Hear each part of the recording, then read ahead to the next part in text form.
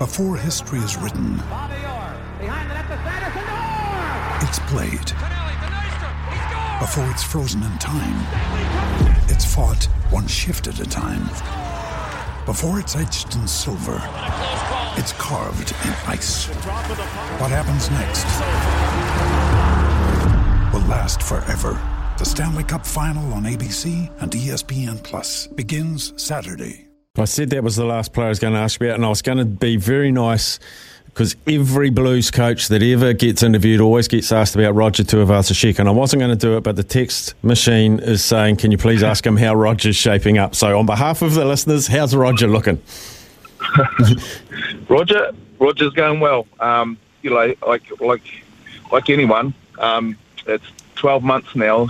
He's been in our game, and it's different. It's totally different. He's playing in a position that's different to where he was for rugby league. But we, as Blues coaches, have seen a real different Roger from the 12 months ago. And even when he went away, before he went with my time at the Auckland NPC team, he's changed again. He's hungry. He's the ultimate professional, and he's doing some really good things at training. There's some good things on Saturday, so we're excited to see him to go tomorrow night as well.